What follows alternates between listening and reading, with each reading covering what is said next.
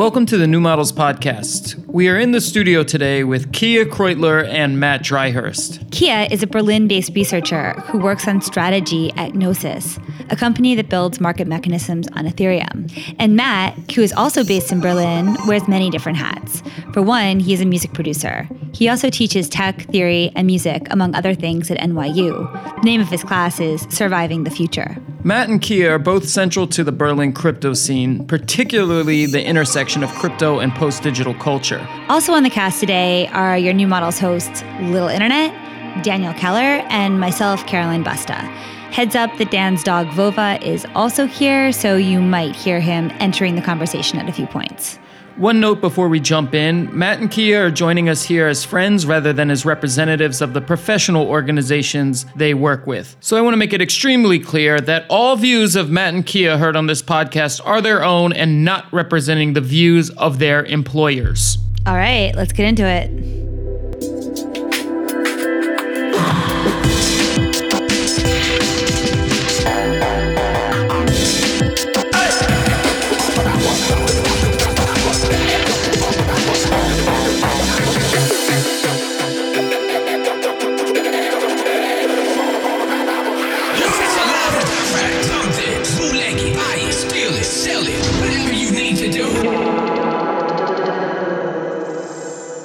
I think Berlin has the only genuinely cool crypto scene. Oh, yeah. I absolutely agree. Yeah. Berlin's the only place. You can say crypto in Berlin and people don't cringe. Berlin crypto is surviving the future. Yeah. No, for real. It's actually that's something I try and communicate to people. When I talk about it, I'm I actually feel like there's a confluence of interests in Berlin, you guys included, everyone here actually included, that constitutes somewhat of a subculture where you've managed to, everyone has managed to somehow weed out the assholes. Yeah. There's just a very high, nice kind of optimistic person to asshole ratio. Yeah, because when you mention crypto anywhere else, I'm almost embarrassed to mention it anywhere else, but here it there's good people. It's a good conversation. Yeah. The context feels entirely different in any other major city. I also think it's probably the scene that has the most people coming from other disciplines or other backgrounds that have just kind of ended up in this bucket of a little bit of weirdness that you can't find in New York or SF, that are the kind of, the Lambo on the block, big conferences or otherwise. The really embarrassing cringe crypto exists there. And you don't see that here yet. So we're super happy to have Matt and Kia in the studio today in this Berlin context to talk about Libra, because we want to think about it more on a long-term scope, not just what it is in terms of the crypto scene, although I'm definitely interested to hear their takes, but what its implications are in terms of the global stacks. And if we were to project forward 10 years or so, or the 2 years, how the social media space might look different and how the world might look different in turn. So that's the scope we're going for here. I guess it probably makes sense, just so we have the ground rules, to just very quickly say what it is and gives a bit of a material structure of what Libra is. Well, I heard that Kia read the whole white paper. I nominate Kia. I believe the opening line of the introductory white paper says, Libra is a simple global digital currency. And that's the first sentence, and it ends there. And the actual kind of explanation that follows doesn't really give that much more detail. So essentially, it's just a simple global digital currency that Facebook wants to run through its applications and also provides a wallet application for. That sounds about right. And I mean, I guess the only kind of point of consternation in a sense is that blockchain is a really kind of big word. And so Libra, at least as far as my understanding is, doesn't resemble a lot of blockchains that people might be familiar with, such as Bitcoin, for example. Maybe for people familiar with something like a Ripple, it looks to me more in that kind of domain than the kind of big utopian kind of host a node in your living room blockchain projects that a lot of people fell in love with. So also just a lot of people don't consider something a blockchain if it's not permissionless. So the idea that anyone can run a node or participate in a system. And in this, it's all of the companies that were on the joint press release. They all run validator nodes, and only they do with the 10 million that's input. So most people don't consider that a blockchain if it's not permissionless. And it was brought up, and devil in the details with some technical things. Are transactions really processed in blocks? Is there really a chain? But that standing aside, one of the best takes that I saw on the use of the word blockchain in the press release was basically actually, maybe it has to do with antitrust laws, because if you look at so many mega corporates lined up all together to do a kind of conglomerate, that just sends off the antitrust law violation like from the start.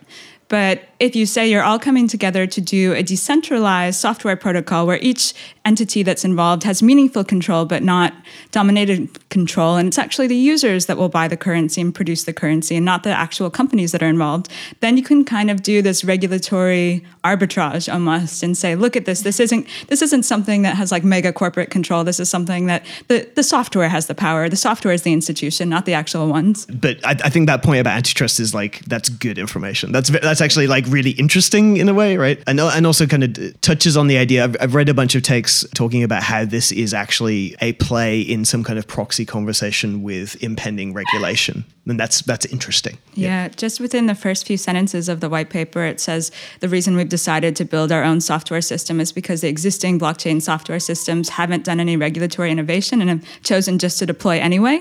But I also think that they're kind of taking this approach of we just release the press release anyway. Just to give some context, Facebook's the fourth most valuable brand in the world. 2.4 billion monthly users as of Q3 2018. 1.5 billion are daily, 1 billion are mobile only. 40% of people say they would share their health data with Facebook. So, I mean, this is a really large amount of people. One thing I noticed, though, is there's only 2 mobile companies signed partners right now, Vodafone and Iliad in France. Of course, a lot of the takes are saying that this is either going to be like huge and crazy or it's going to be no big deal at all and no one's going to use it. I mean, in terms of the partners, can you give any vote of confidences? Or one thing I'll say that we might well get into later is reading through the partner list. I also noticed there weren't very many mobile companies there, which might signal their intention to grow even further in that market. Obviously, with WhatsApp being like a Facebook company. The second thing is you might note that there's no Chinese companies on the list. Clearly. There's Or no Russian. Facebook in China or Russia. Russia was one of the first countries to say they were going to regulate it, I think. And right. Exactly. But there is a Hong Kong-based company on there. Yes. Which one is that? Hong Kong-based crypto wallet, actually. Wallet, yeah. Does the Coinbase integration, though, mean like there'll be easy on-ramps to crypto, or is that actually unclear? I think it's the intention that it will be one of the first exchanges that Libra is listed on. So would Libra then also replace like Tether? I bet not, because like most of those exchanges, Americans aren't legally allowed to use. Increasingly, Binance is going to stop having American customers. Oh, right. There's a bunch of really interesting kind of speculation to be made around this, particularly in its relationship to traditional crypto if we're at that point yet, right? But why don't we just take what they're saying at face value, right? Like if you watch the video, it's quite clear at least the artifice of this play is they're making a position on the global remittances market, right? So cross-border payments. So even though I actually am very open to speculation on the side of that in and of itself warrants, I think, it's worth honoring their public statement in that sense, because the remittances play is massive. You're talking about hundreds of billions of dollars a year, right? And there have been, so a number of things I've been interested in for like a bigger kind of thesis on this is over the past couple of years, looking at different plays the company's been making in the remittances market, right? So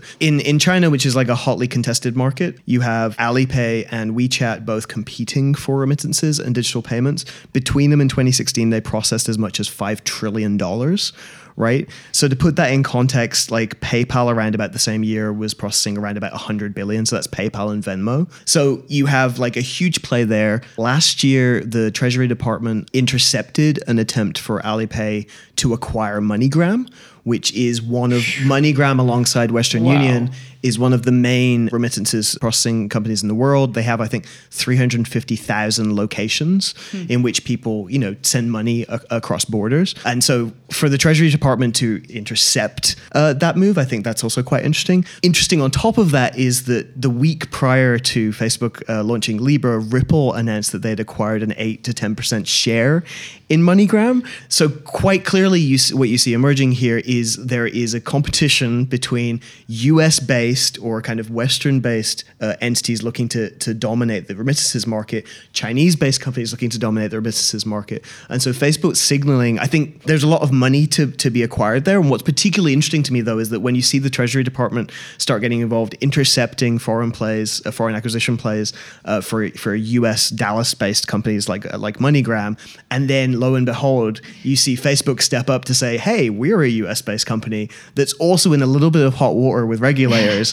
Why don't we try and take this on, right? So I think that remittances thing in and of itself, like beyond some kind of speculation of what they might be up to, it's like that's enough for them to be up to, right? Like that's a major market, and the market, like the stock market, reflected that last week. So after the announcement of Libra, Western Union stock dropped. So clearly those markets are seeing a direct connection between what Facebook is attempting to do and the remittances market as it stands. I was going to say, in a weird way, the cryptocurrency market has always been about remittances, right? Well, it's always been about sending money cheap. It has. I mean, and which of course is interesting as we become more nomadic, for better or worse, and that goes for the highest classes and also the most precarious. I mean, that is going to be how money is transferred. I remember reading something that remittances are the greatest source of foreign funding in general for a lot of these developing countries. So it's really like taking on the role of the World Bank or these kinds of massive funding situations. So I think there's like something there that it's almost competing with these NGOs or something in that situation. But I think it's also worth, giving a definition to a stable coin, which is what Libra seeks to be. So it's the idea that for every Libra coin, there's certain assets in reserve, and they're by like low volatility assets, and that's managed by the association. So you could imagine that it's like relatively stably pegged to like USD, the pound, the yen, other things. But in terms of actually looking at the places where those remittances will happen, there is no guarantee in terms of local currency or actually being able to re-exchange it that it is still useful. So we're not just talking about kind of taking over a simple money transfer of a given currency. We're talking about something that could really disenfranchise actually more inflationary local currencies at the same time. Can you say even more about that? Can you unpack that further? And then also just to maybe... So it's backed by a currency basket, and that's kind of a financial term too. Maybe we could have some explanation. But also, is it stated what the basket is yet even? No. Right? Okay. Can you say what a currency basket is? So it's the idea that it will, let me think what exactly it was. So it's like low risk government securities, so buying debt and other things, as well as just buying reserves of different types of currency. And they, rather than pegging it to simply kind of, gold or USD or choosing one of the major standards, they decided to get a different basket. They diversified. So they did some evaluation, probably using like WEF standards of like, these are the most stable kind of central bank currencies. And it's interesting because in the paper, to basically manage this reserve is up to the Libra Foundation. And the Libra Foundation is all of the companies that we talked about earlier. And the interesting thing is that they say explicitly that we have no monetary policy. And first of all, that's somewhat impossible to manage a reserve and not have a monetary policy. But instead, they say that they inherit it from all the central banks, which they've chosen to buy securities from. So probably they haven't announced the banks yet or the actual kind of national currencies, but probably looking at extremely stable ones. I mean, the association is based in Switzerland, so we'll see, but they haven't announced it yet. And I saw some takes that say, because for everyone to join, it's 10 million, and Facebook, who knows how much they've actually invested in overall, that it will put more and more kind of stable currencies in a liquid reserve and potentially destabilize actually how the exchange rates function and other kind of, I don't want to call them second tier as like value judgment, but like second or third tier currencies that usually go through one or two exchanges to get to what the local currency might be. I mean, because we're talking about enough money being sucked up into backing Libra that it could affect currencies on a whole, right? And values. I mean, it would be $1 billion when they reach their 100 node validators. Node validators. But that's not like the backing currency. That's just investment in the infrastructure, right? Yeah. Right. So basically, a lot of investors have given money to basically jumpstart the initiative, and they get security tokens. And from these reserves that are in the initial pile, they'll earn interest over time if the network grows. And it's super interesting because actually PayPal tried to do this in the past, where when users would store money in their PayPal accounts, they would occasionally just take it, and rather than putting it in bank deposits or FIDC insured accounts, they would invest it in low volatile or sometimes higher volatile and actually earn interest interest on people's money that were stored in these accounts at the time, even though they were like legally just like a money transfer system, not a bank, not an investment. But is that common This is practice? like banks, but that's right? common practice. I mean, like if you give money to an endowment fund at a college, they're going to take that money and they're going to put it into like a certain. I mean, if you put money in a risk. savings account, Right, even a money market account in a bank, it's going to be. Yeah, right, but PayPal's not a bank. Right, Which true. is the thing. And also Libra is technically not a bank. Right. The only legal, I think, qualification will be the wallet, which Facebook is developing as Calibra. They'll get a money transmitting license, but the association and the kind of blockchain itself has no legal framework at all.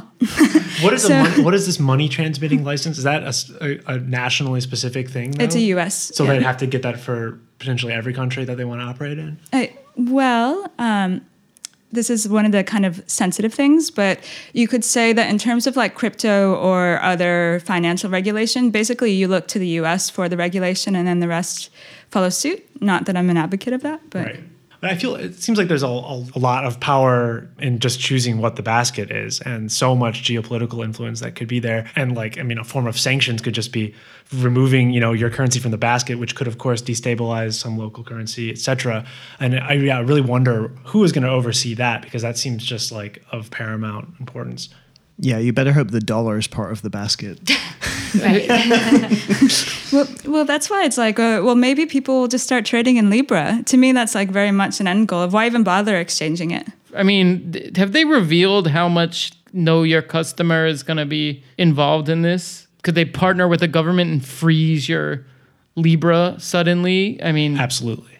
instant, I think that's a feature of Libra. Wow. Right. There was this quote, I forget where I read it, but it was based off of a principle that everyone deserves the fruit of their legal labor. And it was, asterisk on legal. So I think there's going to be all sorts of enforcement. I mean, one thing I also found interesting is that apparently Calibra won't share account holders' purchase info with Facebook unless you allow them to, unless you use their friend finder search option, in which case it gives Facebook access. So of course it's obviously like very thinly protected privacy. I'd agree with that. I just think, again, bigger picture, not to frame this as like a full-on economic proxy war between US and China, but I think there is a lot to talk about there. In a normative sense, I am more into decentralized, permissionless blockchains where people own their private keys and are economically kind of autonomous. That sounds wonderful. But in the framing of what I think matters around Libra, you have a scenario where, the Treasury Department has come forward and they said it's a matter of national security that Alipay not acquire MoneyGram. Similar, these kind of conversations also came up with Huawei, right? Right. Where Right. there's some legitimate kind of speculation about quite how much Huawei is connected to the Chinese state. There's good arguments on both sides there. I actually am not an expert on that, but this kind of bigger play that Facebook announcing Libra is somehow legitimizing an inevitability, which is that digital payments are coming. Chinese companies are far advanced in their expertise there, particularly in the developing world. I was reading there was a bunch of interesting kind of articles about the Chinese dream, and they were specifically talking about how the American dream is somehow diminished as like a meme that's being exported, and how in a sense like the Chinese miracle, right, the miracle of people being liberated from poverty is actually incredibly inspiring to the developing world, right? Because you have Chinese people moving over and saying, hey, look, we were in your position not long ago where we don't have banks. We had a lot of unbanked people. Here's our mobile payments infrastructure. Like, please adopt it, right? And in a sense, there's also a lot of credibility to takes on this kind of establishing a new form of kind of digital colonialism where you do have a lot of people who do not necessarily understand how much value their data has in that ecosystem. And so we're taking infrastructural payments, infrastructural kind of support loans, and giving away a lot more than they understand they're actually giving away. And so when you're kind of pitted with those two eventualities, right, Facebook that's still, even though they have a pretty bad record of like their entire business model is like making money from your data, any move from them to move away from that business model, like at least declaring on some level, quite how trustworthy it is, I don't know, but on some level that they don't intend, that's their main business model is no longer to make money from your data. It's just to kind of profit from the like ridiculous remittances. In a sense, maybe that's a better scenario. It's the better of two bad scenarios, right? I mean, 2 days ago, the U.S. House Committee on Financial Services, the Democrats, asked Facebook straight up to stop development on this, which is like a bit wild. But I also wanted to, if we're going to talk about this kind of multipolar stack battle, if the United States wants to keep China out of its digital currency, it seems like the U.S. House Committee on Financial Services aren't doing a good job. I mean, we're looking at big macro geopolitics. Like, we actually should welcome this in an uneasy way, maybe? As far as I understood it, the kind of WeChat, Alipay, WhatsApp wars were pretty much being waged in, like, Southeast Asia, because there's a huge, like, obviously, and a huge kind of working diaspora, like, sending money back from, like, the Middle East and Europe and so on and so forth. But that's the uncomfortable question I have to ask myself, though, which is a really uncomfortable question, which is, like, what is the better eventuality here? I was joking earlier on Twitter, but I think there's actually something to this. In a sense, I think that, like, the next great American meme could really be like substituting the original dream of the picket fence, so autonomy over your private property, with private keys, right? This idea of having like financial autonomy, kind of selling the kind of American dream of like security, of like owning your shit, basically, right? And that being a competitive idea to the kind of win-win Chinese scenario, which has a very, very different relationship with kind of civil liberties and rights. The challenge with that being, of course, is that Libra, as it's being posited so far, hasn't quite gone that far, right? You have like, they're attempting to kind of legitimize and thus strip kind of crypto of a lot of these kind of autonomy plays, and instead kind of point to regulators and say, hey, we're going to be a friend, an ally of yours, right? And particularly when the regulators are opposing this as kind of a national security issue, I can see why that would be very, very tempting. But over time, in that kind of like best of a bad bunch scenario, I don't know whether that's Facebook winning in those territories is necessarily the worst possibility. I think it's also, I mean, we're talking about Facebook as like a proxy for American power, but of course there's like a very different corporate philosophy if Apple or Google's competitor, whenever that comes out. And of course, like we can look at like Apple came out with their credit card. It's partnered with Goldman Sachs and Amex, I think. And it's like, yeah, not going far at all, but potentially, it's actually accomplishing this privacy features and this idea of ownership much more than Facebook is capable of. So I just wonder, like, yeah, what are the other flavors of the same thing? It's very on brand too. Amex and Goldman Sachs and absolutely. Apple. That's like a nice. This is like multipolar conflict within the United States. And yeah, it's like aesthetic, multipolar aesthetics. Frat conflict over. Right, but I mean, like, presumably, yeah, another notable, I mean, you can glean a lot from who is not a partner. Right. And Google is not a partner, Amazon is not a partner, Apple's not a partner, but even other smaller things aren't. And it's going to be really interesting to see what are the smaller stacks, what alliances kind of form. Yeah. I'm very interested to see how kind of Amazon enters the game, also because they just have so much user preference data. They own full supply chains. They're getting more and more US government contracts. Basically, if they were to have some sort of currency that existed on the platform, there would be a point where you would never actually have to kind of, put that back into fiat or other things. You could keep it kind of continually spinning out subscription services where the asset itself would become something like it would signal your preference given that week, given the next week.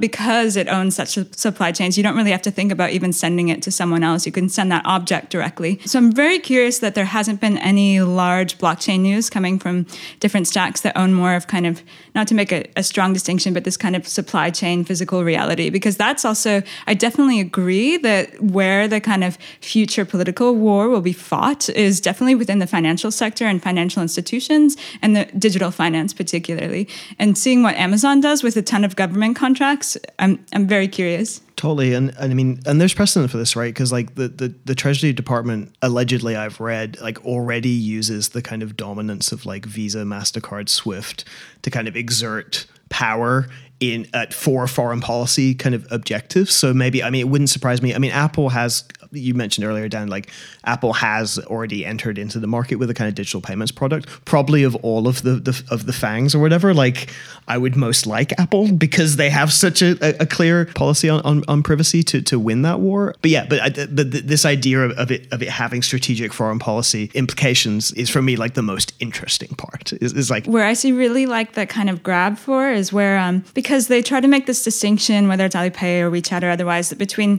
and particularly Facebook, so maybe on the good guys side at the moment as you're framing it, this distinction between social data and financial data. And I think that regardless of trying to separate them out in different applications, we're coming to a future where those two things more and more coincide, where financial data increasingly is normalized as just social behavior, is just kind of out in the open. And, there's all of these kind of war on cash narratives around at the moment, where you just build a total surveillance system by normalizing the fact that your financial transaction is the same as sending a text message, when it's actually a very fundamentally different type of social act. No, just to agree with that completely. I mean, like consumer data is now a national security concern. Like the Huawei conversation elevated this to the point, but it's like having these systems under some kind of domestic control and also having them be somewhat accountable to subpoena and stuff like this is increasingly like language from really, really high up institutions within US and British government is reflecting exactly what you're saying. Like this isn't a naive time anymore, right? Yeah. I want to stay macro on the geopolitical register, but I did have this passing question of, could you imagine a future where different people's dollars actually have different, I don't know if you could say intrinsic value, but, like the influencer model applied to somebody's cash based on a matrix of your preference data? Like, could you imagine a kind of sliding scale of value for your Libra coin? Is that even technically possible, or is that total sci-fi, or is that not based on logic?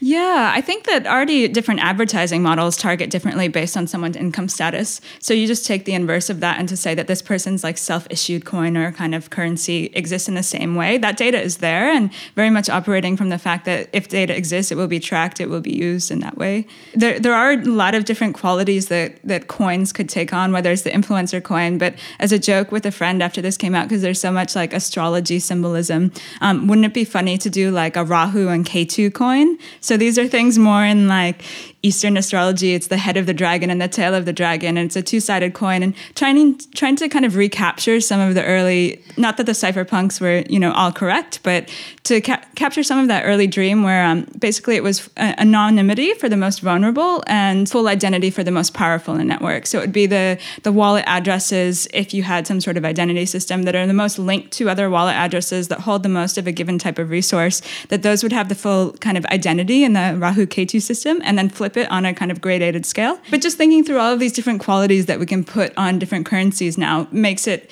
just vastly different than any money that we've known before. Just to build on that, I can't speak to that specific proposal, but that's actually one thing that's been frustrating to me, like following the Libra discussion online, is there's been this very binary thing of like, all crypto is bad by virtue of something, by virtue of like not being engaged in the conversation whatsoever. So we must like reject this or like make fun of it.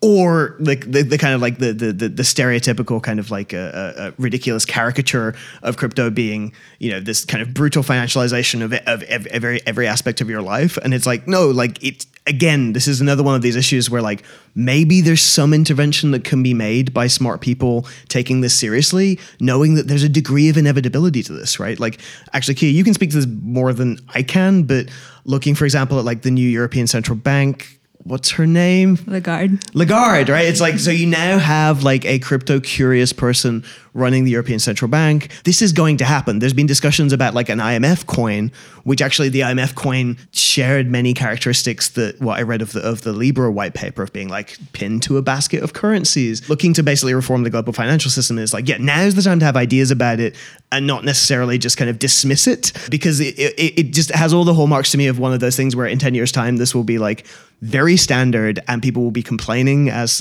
they do. And I'm like, there's a limited window of time to actually like burrow into the details and try and think about what a decent kind of a scenario might look like, Just to get into ways this platform might end up being flexible or ways it might operate differently than thinking of just a very standard digital currency. First of all, so we know your government identity is definitely tied to your account. I mean, isn't that a barrier to sign up and even use this thing though? I mean, a lot of it is the question of how people build on the blockchain. So it's this promise of having a software system that kind of just exists in the world, and anyone can take some of that code and then make an application on top of it. So the first application that will exist on top of it is the Calibra wallet, where you have to register your USID.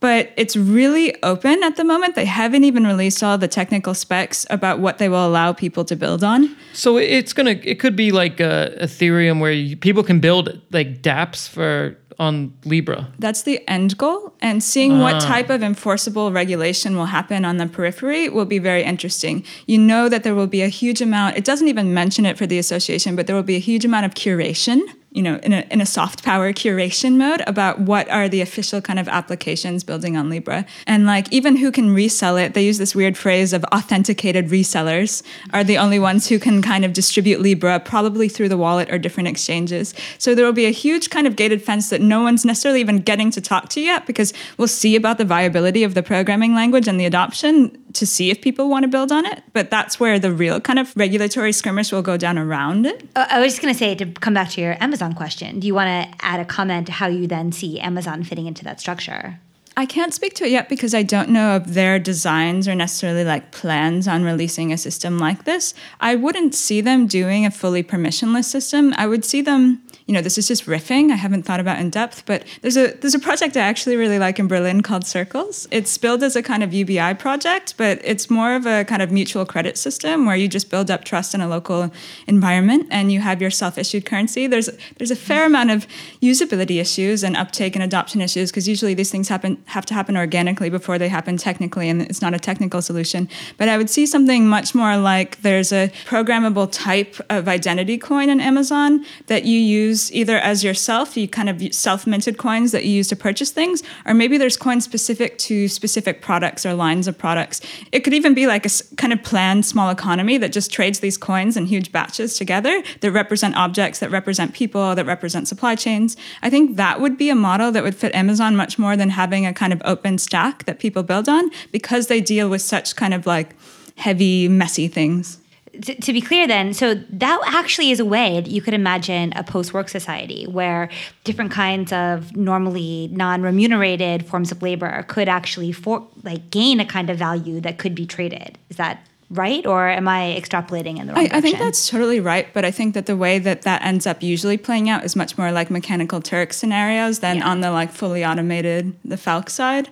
I often feel like sometimes those discussions just try to avoid talking about class and then short circuit themselves. But I do think that there is an interesting in between, that something like, you know, if you have a planned economy and money as a medium of exchange diminishes, where it's just like the exchange is the only act and you don't even really need an internal signifier, there is something that becomes more, and I use this in quotes because I hate this word, efficient there. So I think on that level, to an extent. Graceful. Yeah.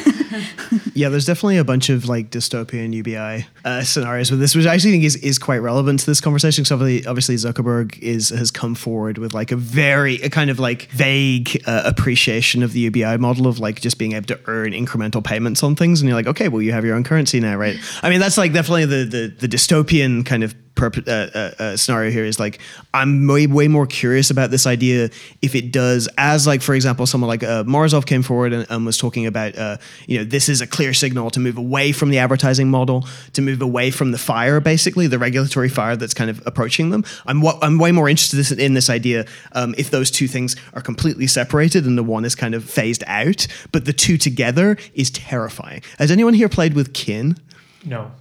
No. Oh, so Kin, which is a crypto project that's existed, and they have an app called Kinit, which you just mentioned, Mechanical Turk. Can you just say what Kin is? Kin is Kik, right?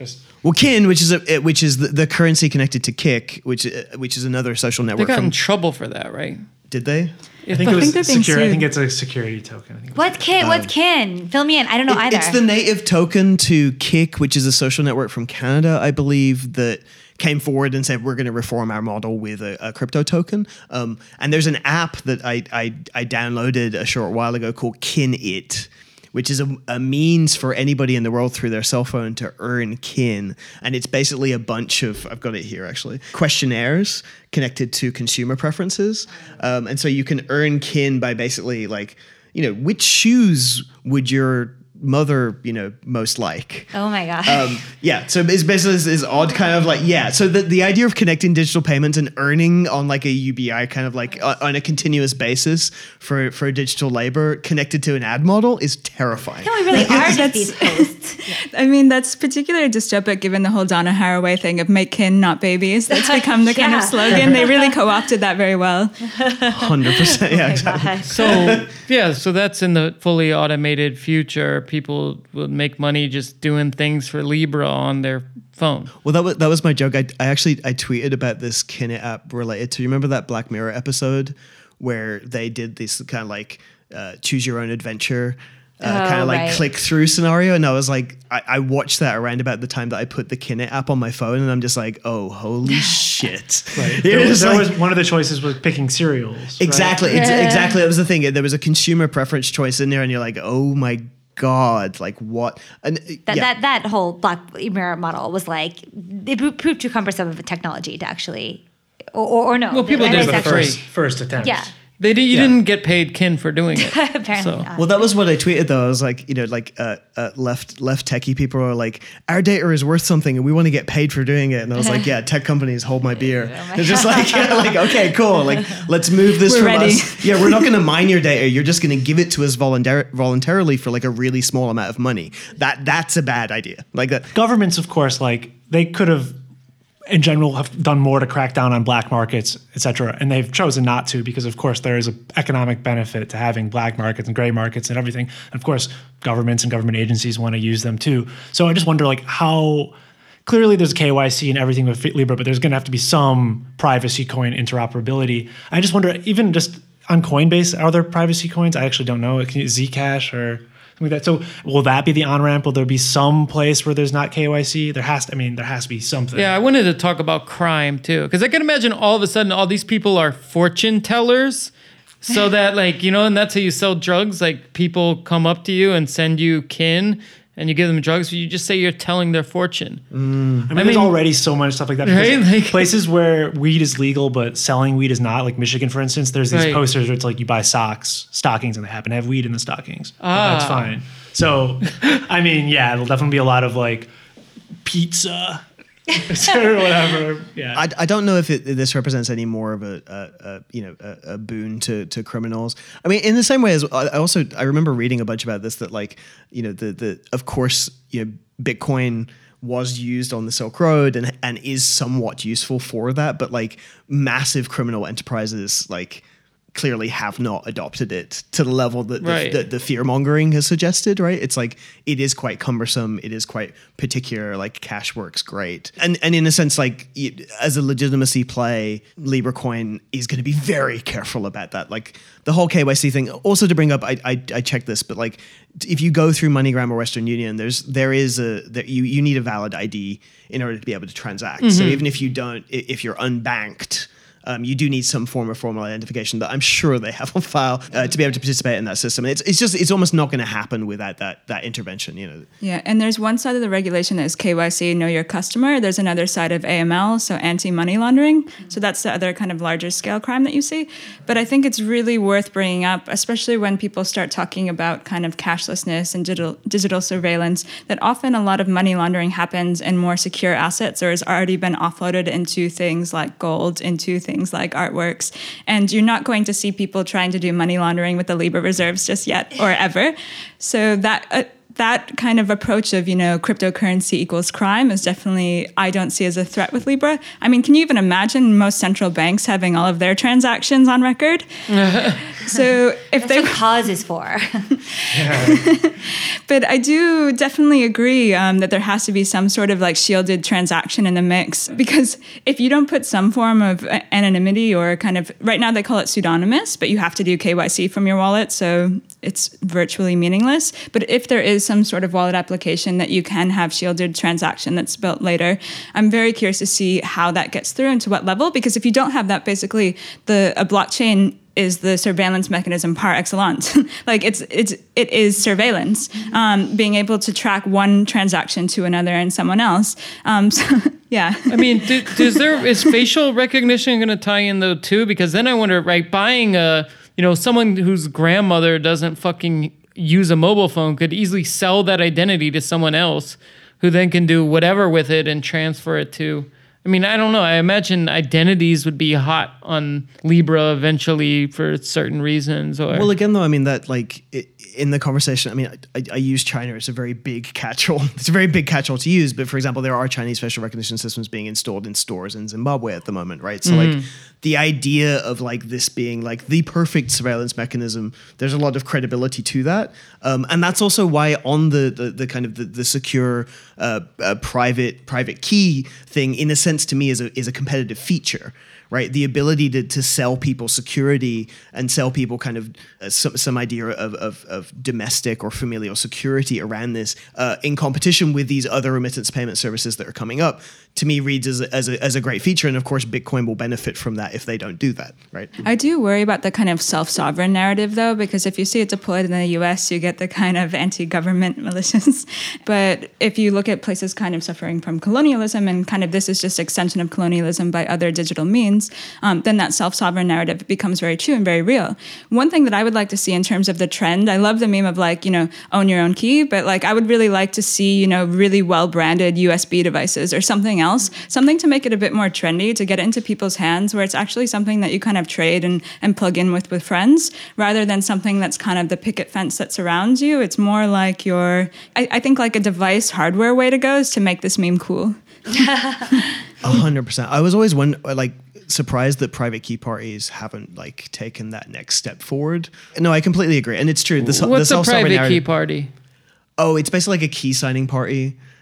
So in order to validate who you are within an encrypted network, you like roll up and say, I verify that this person is who they say they are. And so it's kind of like this quite mimetic, nice, quite beautiful kind of social experience. So it's not related to like a key party, like a swingers key party. That's what I thought. Oh, yeah. that almost certainly happens in some of the soft-sovereign I can libertarian imagine. circles that Kia was describing it. That could make it more of a meme for sure. No, I'm with you though. It's like, yeah, disclaimer, when I talk about the American meme, I'm talking about it not necessarily through wanting that eventuality, but just seeing it as like a natural opportunity in a sense. Because like the American dream obviously is connected to these very, very American ideas of like freedom, security, independence that start looking kind of weak over time. Like that's kind of burned out a little bit, and it feels like this kind of like nicely managed secure systems for to maintain your personal information fit scans well with that, Yeah, and I totally agree. And just finding those kind of narrative openings and gaps is super important because, I can sit here and be like, it's not anonymous. This will just be surveillance by their means, etc. But actually, what are those points of opening? So, for example, someone in the Ethereum community, fairly well known recently, was like, well, why doesn't Ethereum decide to become a validator?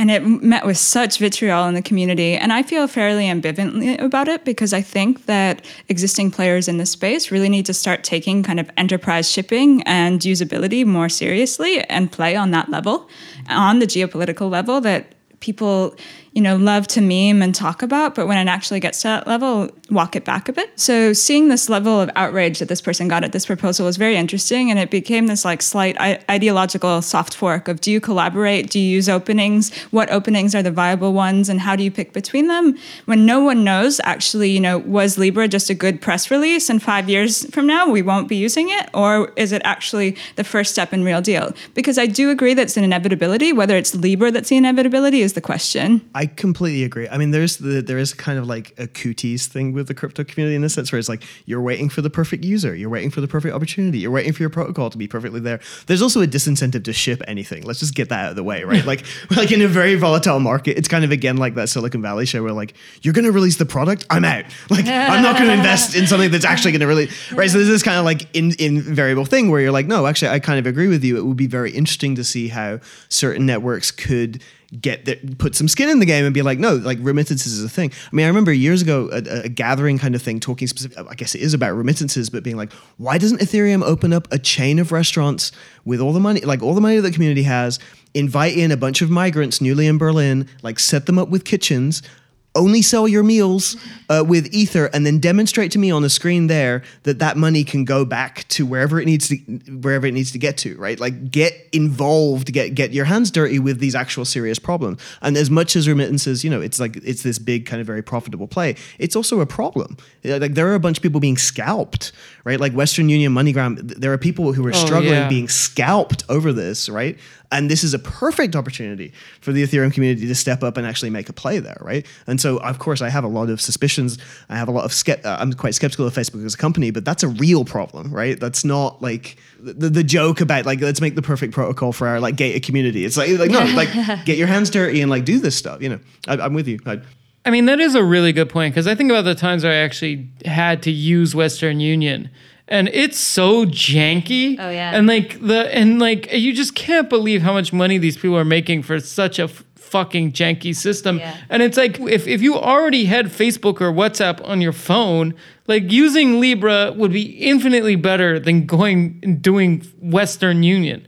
So it is kind of a obvious play really in that regard. And I guess that's really though why cryptocurrency has never been, when it could have at any time. I remember how many ICOs solving remittances were there, right? And it's like, I mean, the problem is, of course, though, that it was just a little more janky than Western Union was, still. So I think the first thing that's going to be like very widespread and less janky than Western Union probably has a good chance of doing it. And if anyone has the muscle. Although really old people though, that could be hard. A lot of people use Western Union because like the grandma takes the code word and goes to the bodega and picks up the money, So. Although I will say it being delivered through interfaces like Facebook Messenger and WhatsApp increasingly will make that generational divide because, so many family members have WhatsApp.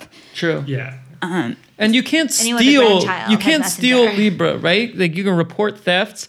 Like, don't they cover stolen? It's not like a regular cryptocurrency where if you steal it, the coins will be canceled or something, right? So yeah, exactly. They actually have this control over it. And that's what you gain. That's what you gain through a lack of kind of privacy and like a more permission system is you gain some degree of security, which like inevitably that's going to exist. The other thing that's worth bringing up, I mean, I'm not like an expert on this necessarily, but like, are you guys familiar with the M-Pesa in Kenya? Yeah, but Somalia, which was in total anarchy forever, basically had mobile payments, like everyone used it in Mogadishu in like 2007 or something. M-Pesa's like over 10 years old. Yep. And everyone uses it. Yeah, exactly. So there's already kind of a test case that's there, and like the benefit with the M-Pesa system is that clearly people aren't being scalped. Right, so there's clearly like a use case that you can refer to where there's a relatively well-intentioned digital payment system that people have adopted wholesale, and it works, and it's not blockchain. Yeah, I mean, people are trying to make blockchain replicas and scale it. However, so why do you need blockchain again? It doesn't work perfectly. Yeah. Yeah. I mean, also notably is like the week when they announced this, Bitcoin went to its all-time, not all-time high, but its greatest high since the peak in the end of 2017. So I mean, that's true. 2 billion people who can easily buy it. It's a thing. Yeah, no, I mean, I think it clearly heralds something about crypto in general, and it doesn't mean that like the dream is over of the private key ownership. It just means it's going to become much more reasonable seeming to people who absolutely only think of it as crime money, or digital crime money. I saw some news report, I think it was actually TV news, where they're like, finally, there's a real digital currency. And that's how they were billing it to consumers. And I think that's how people probably think it. It's like, it's real if it's corporate. Global currency? Yeah, a simple digital global currency. Yeah. There you go. I loved the use of the word real in all of the papers and the press releases. It used it so many times. It was real assets, real intrinsic value.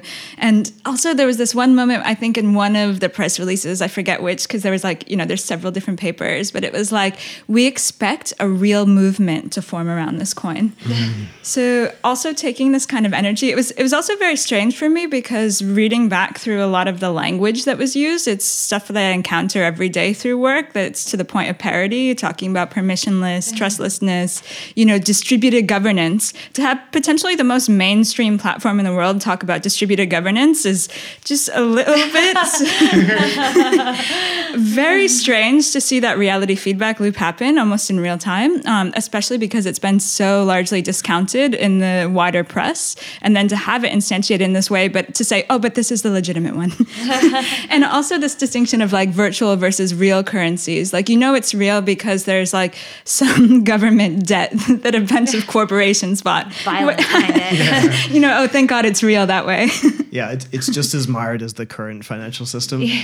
Well, no, that's true. I mean, that's one thing I'll give credit to the Financial Times for, is that they've been equally skeptical about Libra as they have been on crypto, right? But it is true. That was one of my big fears when, you saw Zuckerberg kind of testifying in court, was the entire time I'm like, this is a legitimacy play. Like, what is actually happening here is this is kind of a little show exercise to tap someone on the wrist. And ultimately what is being kind of encouraged or incentivized here is for Facebook to crack down on the fake news and basically become the kind of like the credible arbiter of truth online, right? Like, that's the invitation. Even just like the image of him in a U.S. Supreme Court is in itself a legitimizing factor.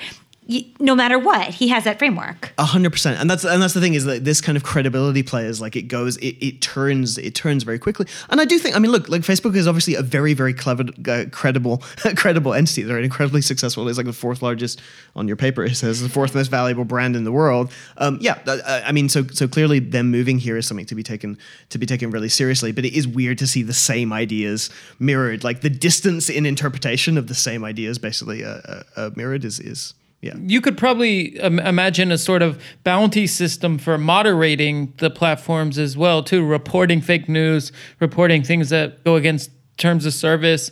Is there any talk of there maybe being a Steemit type aspect of this as well, too, where you can pay Libra to amplify a post you want to amplify, et cetera, et cetera? Well, all of a sudden, that nightmare of everything being turned into a form of currency or a microtransaction. Libra does set the stage for that, right? Yeah.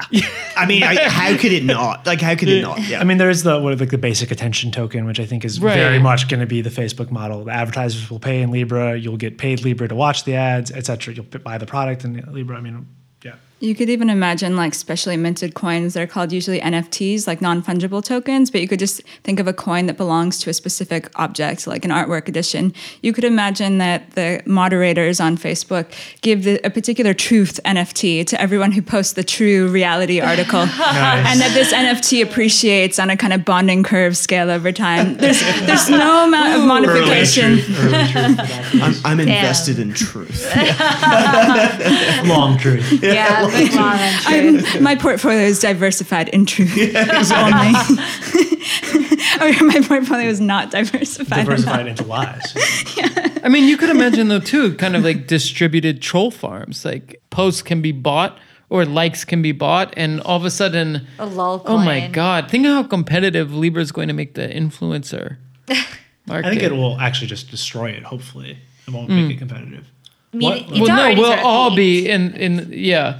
But it's like in the future, everyone will have 15 minutes of fame. It's more like in the future, everyone will have however many minutes are in your life of being an influencer. Yeah. You mean all of the minutes in your life? Yeah, all the minutes of life. You'll be an influencer. Exactly. Right? If everything is monetized. You'll have 15 minutes of trending, Libra. but you'll have a lifetime of influence. And those are your calling minutes that you can just call in at the end. Oh, that's... Oof. The core of New Models is our human-selected pro-complexity aggregation site found at https://newmodels.io. If you want to get involved, consider joining our Patreon. Members can listen to episodes of our more candid, conversational podcast, Topsoil, as well as access our New Models Discord channel. Visit patreon.com/newmodels to find out more. As always, we welcome tips and suggestions from the forum at newmodels.io or via email at desk@newmodels.io.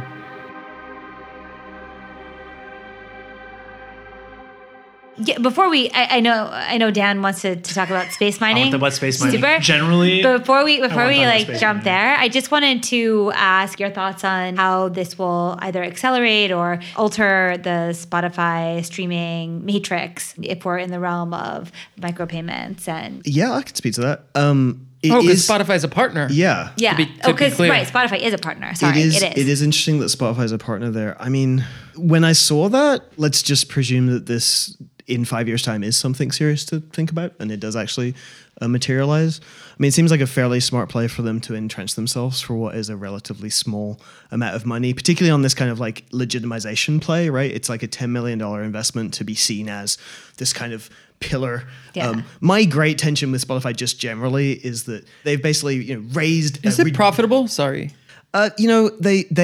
They turned their first profit, I believe, in February last year, but I don't know if they turned a profit in March last year. So it's not very profitable right now. They have this like long-term kind of moonshot thing where it's like, if everybody in the world used Spotify, then any service would be profitable in that circumstance. Apparently, a lot of Sweden pays for Spotify, so they use that as an example. Oh, well, yeah, good for you. That's we make a microcent per month from your generous contribution. But the great point being is that all of Spotify to me, that wasn't a burn. I don't shame anyone. That you use what you like, but better like microcent than no microcent. Yeah. Exactly. Well. Yeah, exactly. That's the new bank, the unbanked. Microcent, the unmicrocented. Yeah, Spotify like making exposure seem profitable since Wait, 2012. but sorry. If you get 100 million streams, which there's rappers you've never heard of who have 100 million streams, that's $500,000. Totally, but I actually think that point is pretty salient for what I was about to say, which is that my greater issue is that there's also been kind of like a move toward credibility of this idea that particular kind of inception of streaming media is the future. And increasingly it's become that way, where it's just kind of this default position that everybody takes. And exactly what you just said about, like hypothetically, if you get 100 billion streams of your song, but I would say that, that scans with some of maybe the more dystopian readings of digital currencies like Libra, this idea that you create basically like a marketized race to the bottom populist scenario, which that is what Spotify is. Let's be real. Like totally. The amount of back channel payments that are going to the main playlist. I can't prove it, but it's almost certainly happening, right? Because it's literally like you get on a few playlists and that represents a certain amount of money. By the way, most of the people who get on this playlist are from the majors who also have a vested share in Spotify, right? So this idea of it's pretty much a closed loop system. So the idea of digital payments within that scenario, like you can think of utopian kind of manifestations of that, but their track record to me, it doesn't demonstrate that at least what they think a utopian system would scan with mine. But so you see it as a legitimation play for Spotify, Absolutely. so they can be perceived by the world stage as like, this is actually the future of music. Yeah. Actually, and I mean, they don't need it because they already seem to be like Spotify's in Bloomberg every second day, right? Because like all indie rockers love them. Well, that's the strange scenario. Exactly. Ugh. It's like I don't know of that many people who do actually love them. But yeah, they've raised a ton of money. Yeah, I mean, that's totally. they're really good at raising money. The biggest thing for me is basically just that legitimization play, and like I can't speculate about how they would use it. I'm interested in en route to space mining to speak about that one totally bizarre Libra video. Very briefly, I still need to make my parody. But is there somewhere in there a pivot to space mining? Julian, your hot take on the video? Maybe describe it first. We should play the music in the beginning. Okay. That will give a sense of foreboding. What if we made money truly global, stable, and secure? What if everyone was invited to the global economy with access to the same financial opportunities? Introducing Libra, a new global currency designed for the digital world. The weird thing is, though, is that like all you have to do is change the voiceover and you basically it'd be a perfect video where every single action in your life is monetized and capitalism grows like a Cthulhu until the world explodes in fireworks. And also just like the diversity of people it shows too. It's kind of like, it's like Baraka, but there's something dark. If it wasn't for the voiceover, it'd be really dark. Yeah. I think it is really dark, especially with the music. There's just a sense of tension that is unnecessary. Yeah, this like clock ticking kind, like bomb countdown kind of. Time lock. Drumming. Till we've usurped your national sovereignty. That's right. Really it feels like a slow coup. It's like What I'm always curious when Facebook puts out media or just any press releases is how many kind of cuts didn't make it to the end, and what kind of market research and user demographics, like how many edits did they do of that video and then get a ton of data feedback and then be like, this is the one. That's also the thing that scares me the most is, probably down to the millisecond of every cut in that video, and it goes quite quickly, is based on market research. For sure. It pales in comparison. What was that classic crypto video where too much money was spent? Oh, we might have to cut this because I can't remember. Wait, no, it's fine. Aragon, yeah, exactly. That video is, I love it. Like it's still Fight not, for the Future? It's still nowhere near as good as the Aragon video. It's funny, like on the music, I already tweeted about this, but on the music, I did think it was like particularly perfect. Like there's I will credit Crooked by Crook for pointing out that the music used was from Johan Johansson, rest in peace. His score to Arrival. Oh, whoa. Yes. So you have the alien invasion themes, right? And then on top of that score sampled Joan LaBarbera, who's like a classic kind of alien extended vocal technique vocalist. But it was kind of interesting. I mean, like from my thesis, at least, of just like the ongoing assimilation of like avant-garde musical tropes into like the status quo. And you're just like, wow, like Joan LaBarbera, like announcing a new global payments infrastructure. Like it's pretty Totally. poignant. Yeah. Some revisionist historian is going to have such a great time with this. Totally. So right on into space mining. Space invasions. Okay. Well, I don't know where I'm going with this, but just I remember, I think it was actually the Winklevi who liked talking about this. But the Winklevi. Did you make that up? I absolutely did not make that up. That's actually a thing. I saw a thing earlier, and there was the Winklevi. That's been a thing. I think that might have even been in the Social Network movie. Oh, and there was. I just watched it like a month or two ago. I did not catch it. I made a Spotify playlist of the soundtrack because Trent Reznor did the soundtrack. Notably. Very interesting. Atticus Ross. I mean, it's also similar. That actually, the soundtrack to that is so similar. That sense of like kind of anxiety and foreboding. But yeah, okay. So the justification for Bitcoin or having some type of true value is that with the expansion of space mining, eventually scarce minerals won't be scarce anymore, and that there needs to be some, mathematically bound scarcity so that any value can be maintained. And I actually read there's some plan for the people who are trying to develop space mining. They want to have 3D printers just print these sort of like 90 kilogram spheres that they will just put into orbit, and they'll only bring it back to the Earth when it's profitable to do so. So like there are people that are so invested in maintaining artificial scarcity. It's like how diamonds work. Right. Yeah. But imagine that just into space. And then, I guess there is a logic there that there would have to be some sort of mathematically bound scarcity for an interplanetary, economy to work. So.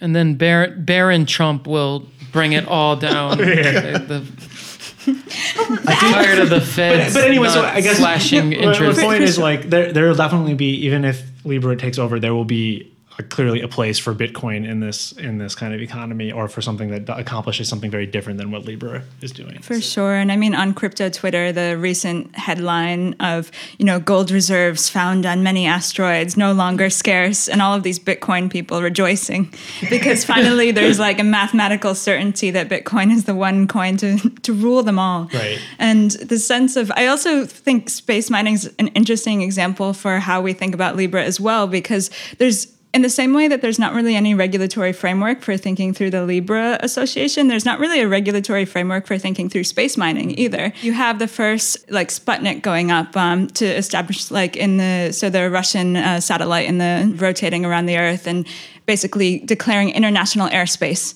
for everyone. So you think of it as an extranational kind of commons. And then with space mining as well, there was just, I think it was a couple of years ago now, like a joint press release between the US and Luxembourg being like, yeah, you can definitely own private property in space because we say so. And this kind of like reflexivity of law that exists in international law is most apparent in space law and asteroid mining, because people want to have legal rights to say that that gold that I threw the bucket up around and captured like 20 years ago is mine.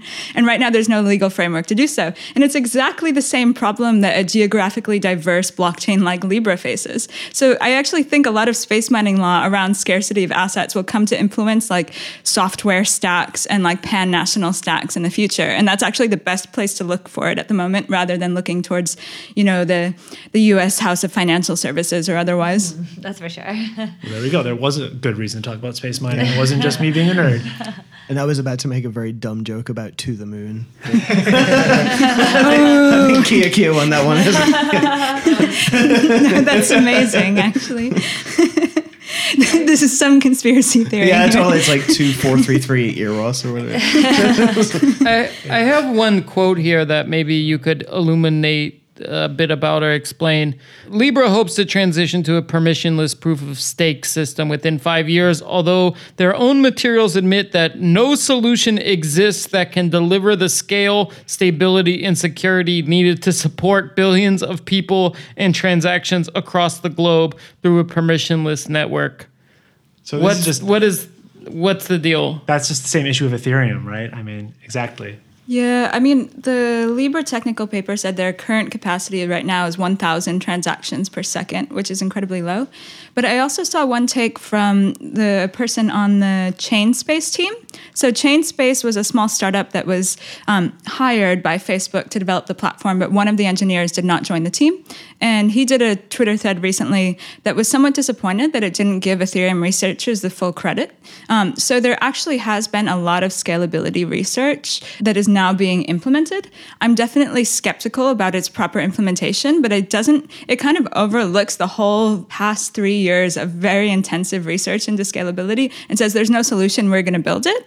So while I definitely think that there is no technical solution and no clear roadmap for them, it is also a little bit feels like a sideswipe, because they definitely looked at the technical architecture of most of the main chains. It is a bit of a sideswipe to all existing players in the field. In terms of the way the structure is set up, where you have the Libra organization and then you have Calibra, are they compartmentalizing regulation, accountability, etc., through this structure? And if so, maybe walk through that a bit or something. So there's no current process for any sort of license or framework for responsibility or accountability for Libra Association and the association that governs the blockchain at present. There will likely have to be many agreements, and who knows what the NDAs and the contracts are between the association members themselves, because there's governance of the chain that basically says, these are the transactions that happen, but governance of the reserves is a whole other thing in terms of accountability. So that's kind of that function there. And then separately, the wallet, which is called Calibra, is a fully owned subsidiary of Facebook and will remain 100% owned of Facebook. And you can think of it like the Libra Association governs this software platform that just kind of exists in the world a little bit semi-non-jurisdictionally. And then the wallet itself is a Facebook company. And and that wallet is the first onboarding ramp outside of Facebook Messenger and WhatsApp that will allow people to directly plug into the blockchain. And I assume that, there's examples of like Coinbase, which is a crypto exchange platform. They've developed a custodial wallet that's immediately in their platform. And the idea of a custodial wallet is that you actually don't have the private key on your device. A third party has the private key, which will be the case with Facebook's wallet. So you can think of this like the onboarding ramp. And on the wallet itself, you have KYC and AML, which we talked about. So know your customer and anti-money laundering, that's the point where people will enter their identity. And that's the point where Facebook will have accountability to say that this app is working as we said it does. And that definitely fully compartmentalizes the idea of having identity. But also, if you have identity, then you have legal responsibility. And they have legal responsibility to you as service providers. As far as I know, there's no service provider contractual obligation if you're building on top of the platform or otherwise that's been defined yet. I agree too. It's like I wasn't familiar with that structure, but that structure is pretty congruent with the idea of this being like an olive branch to the regulators, right? It's like, because you have a lot of people in the banking and fintech area who, are genuinely concerned that, okay, if you're going to start a bank, you need to fall within certain kind of regulatory, this will be crushed without that, right? So it makes total sense. And ultimately there, you can't distribute the responsibility or the accountability between 27 or 100 different entities. Someone's going to have to be held accountable to that. So Libra, the organization, is based in Switzerland, but Calibra would be registered in the United States through Facebook.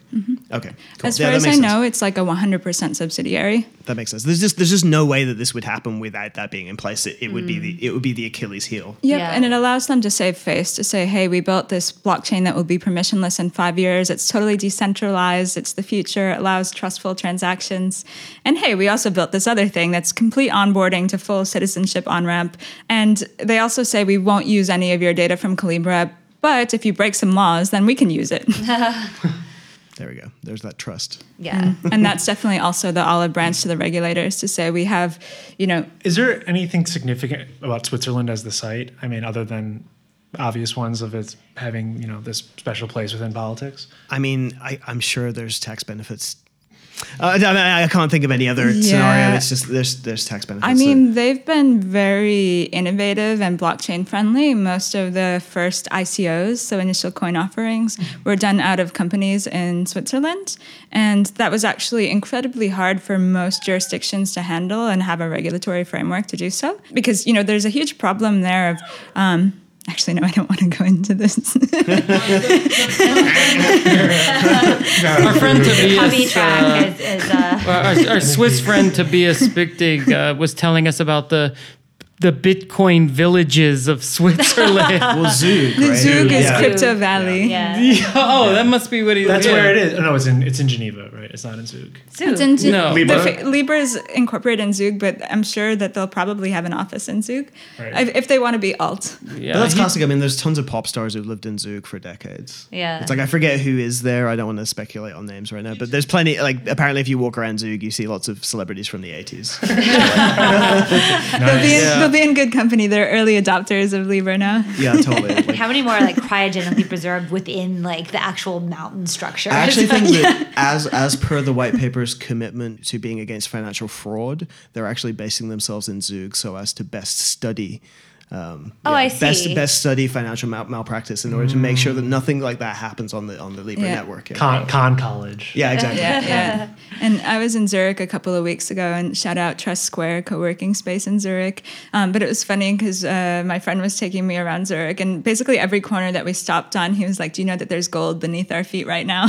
And at a certain point, I didn't know if he was trolling or not, but this idea of it being a stable reserve of currency and now extending that into the digital sphere, like in the way that we've been talking about money changing completely, what does that mean? And, also what's secure storage of private keys? Is it getting something etched on steel and keeping it in a bank vault that you paid for with cash? What does it actually mean? And how does Switzerland provide this security, I think, is how they really want to position themselves in continuation of like increasingly ephemeral assets. Yeah. And is Estonia pissed? Because they've been investing so much time in this space. It's just funny to think that like the first thing that actually does manage to onboard like the general public into this space and work with identity management and so on. Like, But imagine the aesthetic if Facebook coin was in Estonia. I think it would seem a lot less trustworthy. I mean, that's not fair. Just Estonia one seems great, but just one digital card to keep all of your... yeah, exactly. Montenegro. Yeah, right.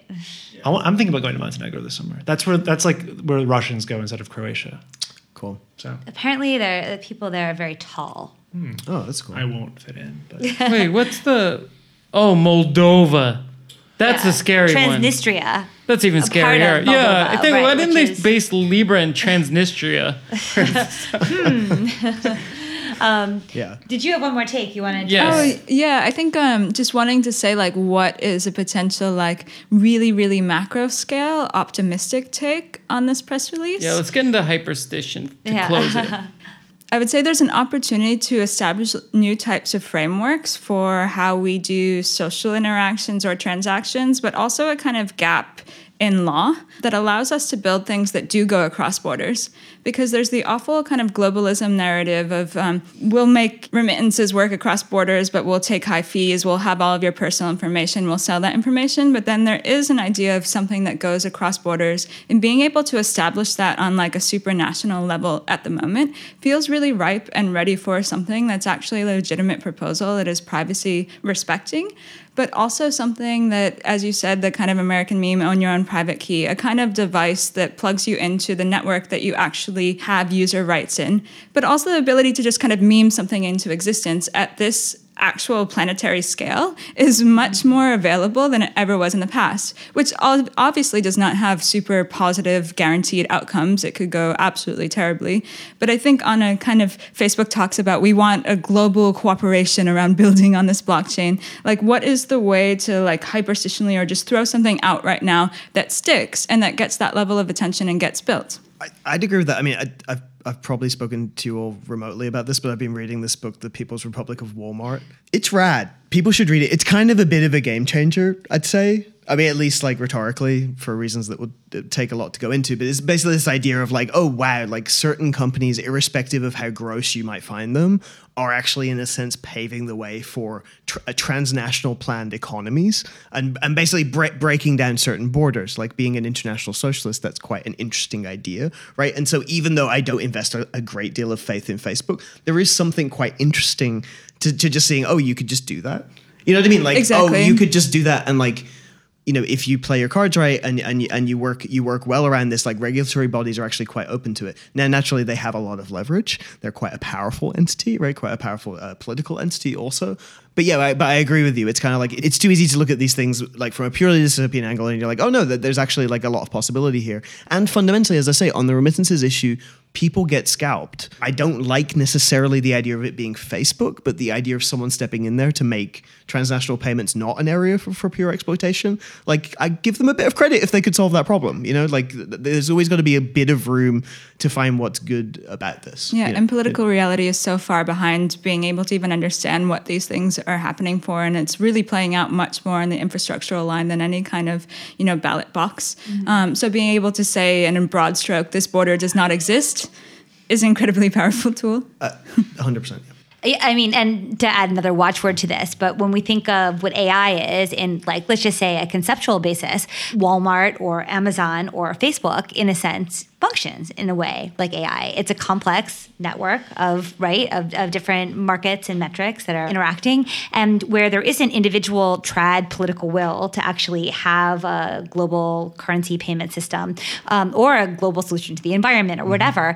These are the like AI systems in big scare quotes that are actually paving that global network, which could come in handy when we're solving something like how to respond to climate change in a meaningful way, especially when we see one of the major impediments to that, different metric systems, I mean, quite literally, but also just, what Germany thinks is green and what Poland thinks is green and what, China thinks is green. You have a kind of AI that's creating neural pathways for working in a systematic way. So, I mean, big scare quotes around that, but I think there's some analogy there. No, it's true. I mean, you have a common protocol of negotiation across borders. And that's the question is, right? Like, yeah, it kind of sucks that it would be Facebook. Yeah, totally. There is a history there, right? But at the same time, and this is, again, like take this with a huge pinch of salt, but you have a very powerful person in Mark Zuckerberg stepping forward and saying, I am really interested in these permissionless systems in which people have control over their own information. I'm really interested in connecting the world. Like, why not call their bluff? Yeah. Right? Because some of the good stuff here, I understand why most people, myself included, reads this as a lot of kind of PR hype. But a door has been opened, right? A door has been opened, and it's actually quite interesting, I think, to kind of push harder on that. Like, what is your roadmap to make this permissionless? What is your roadmap, right? Like, to put power in the hands of the individuals here. Like, what does this mean for the current existing business model of Facebook that you clearly need to transition away from, right? And so, like, it's a fraught situation, but maybe there is cause for some optimism there, or maybe renewed tactics in terms of demands that are made on these platforms, right? Yeah. Because that window's been opened. He said those words, right? Yeah. And looking to all the parts of it that aren't defined yet are the easiest way to get leverage there. I think we should end on a negative note. What is the worst case scenario that can come out of this? Bad hyperstition. Dystopian Black Mirror Libra. By the time the climate situation gets very, very bad in like 5 to 10 years, potentially, there's full kind of digital surveillance of people in the most vulnerable areas, and that information about their personality and identity is already in place to manage what otherwise would be peaceful planned migration or otherwise to be what the upheaval would be. And just social identity and global systems, or any sort of standardized global system, seeing like a state, any standardized identity system tends to lead towards its incredible abuse.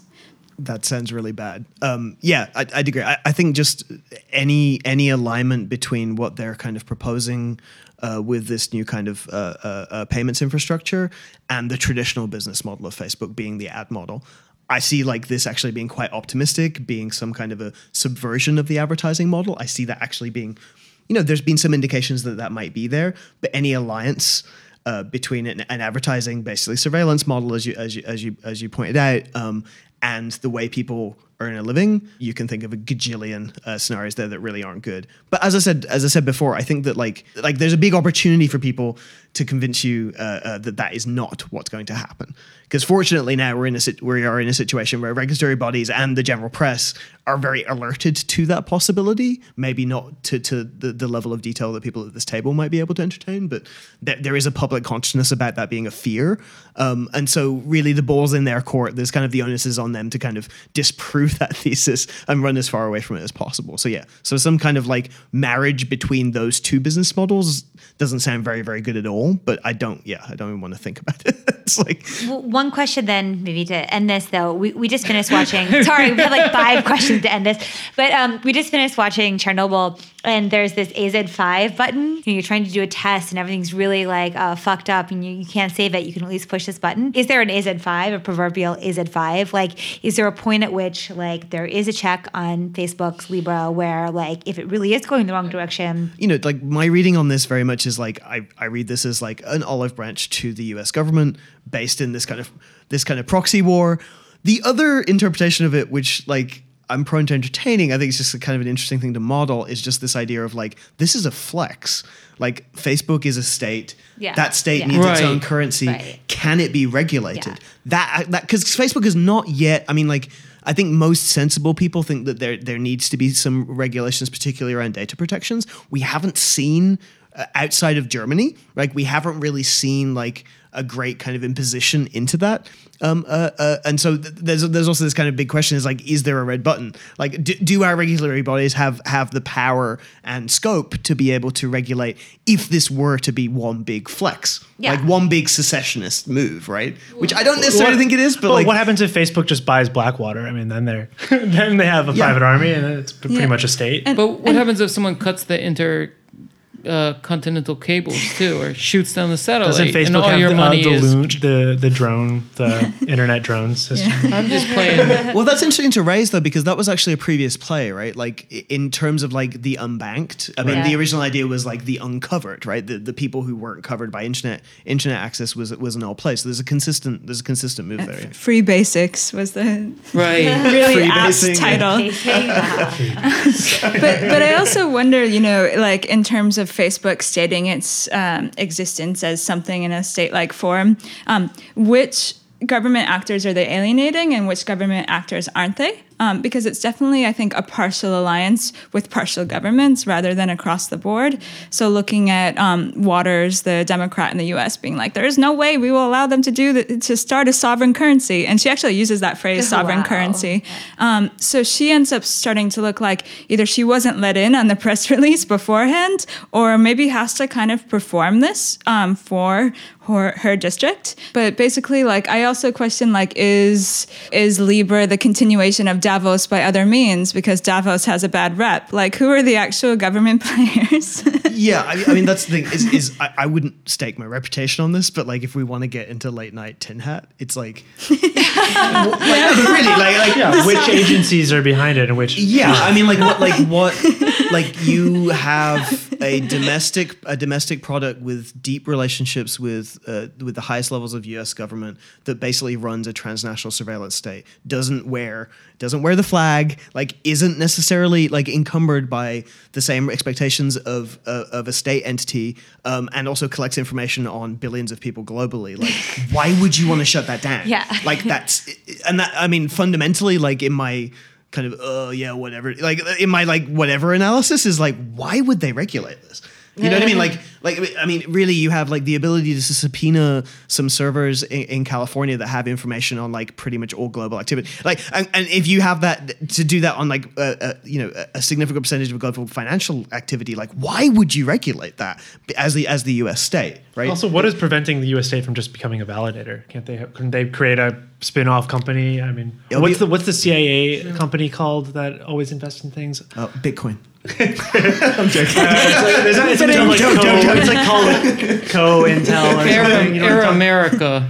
Air America was the one that shipped all the drugs from Cambodia Oh, right. during Vietnam. There's definitely this one NSA that invests There in was a plane startups. companies, I know that. Anyway. But the thing is like, okay, you could like it sounds very conspiratorial, but then going back to the Treasury Department, it intercepting the acquisition of MoneyGram by a Chinese company, like this is very real. Yeah. You know what I mean? Yeah. And like Yeah. Ripple and Facebook moving into this space, being domestic U.S. companies, like this is super real. And clearly they're very powerful people who would prefer for those to be domestic companies that are accountable to the U.S. government rather than Chinese companies. Like Yeah. that's Yeah. not conspiracy. That's just the Yeah. truth, right? And just looking at the current state of the Fed, like interest rates probably can't go that much lower. All of the stops have been a bit pulled out. You know, isn't it useful to have a Fed that's fully backed to back you up? Well, Backed. on a positive note, Sorry, scaffolded with wearing my tin hat. Yeah, no, totally. I mean, but yeah, it's sometimes good to do these things to come down to a reasonable conclusion. But like, yeah, this is real, you know. I like unreasonable conclusions. well, yes, I think it's good to remember that the ruling planet of Libra is Venus. Thanks, Carly. Can we please end with that, please? One last question. No, I'm just kidding. The planet of love. Thank you, Matt and Kia, so much for your input. Grateful to have you in Berlin and here at our studio tonight. Thank you. Thanks for having us. Thank you. Bye. Huge thanks to Matt and Kia for joining us. Now, as always, time for shout-outs. First, a big thank you to our Discord members who seeded this conversation with questions. And thank you to all of our listeners and readers who have sent us tips and links. The site and the contents of our podcast reflect what you send us as we make this DIY network together. Okay, now shout-outs. Taylor Wagstaff, Daniel Beatty, Pascal Schnouli, Alex Iadarola, Nick, who asked us about Satoshi's treasure. No, there are no clues embedded in our logo or any aspect of our site, but good luck. Deanna Rodriguez, Toby Shorin, V. Prudy, Richie Panic, Joseph Christian Greer, Stephanie Wakefield, John Kelsey, Stephen Warwick, Joshua Citarella, Teresa Pachka, Tobias Spickdig, Philip Morgan, Mike Pepe, Brian Paul, Bootleg Wiki, Mike McKay, at Pierce, at Agonism, at Caring, at Utsi, at Shibako, at Jack T, at Speculative Meme, at Exhumed, at Sarah, at Pink Cadillac, at Cody B, at Silas, at Lawrence 4000, at Maybe Julia, at Local Man, at Arb, at SWR, at David Y, at Terrence, at CL, at BNZ, at Freudenheim, at Eric LOL, at User27, at MDMA Dealer, at Delete Yourself, and at Crown Shy. Thank you so much for listening. We'll see you next episode.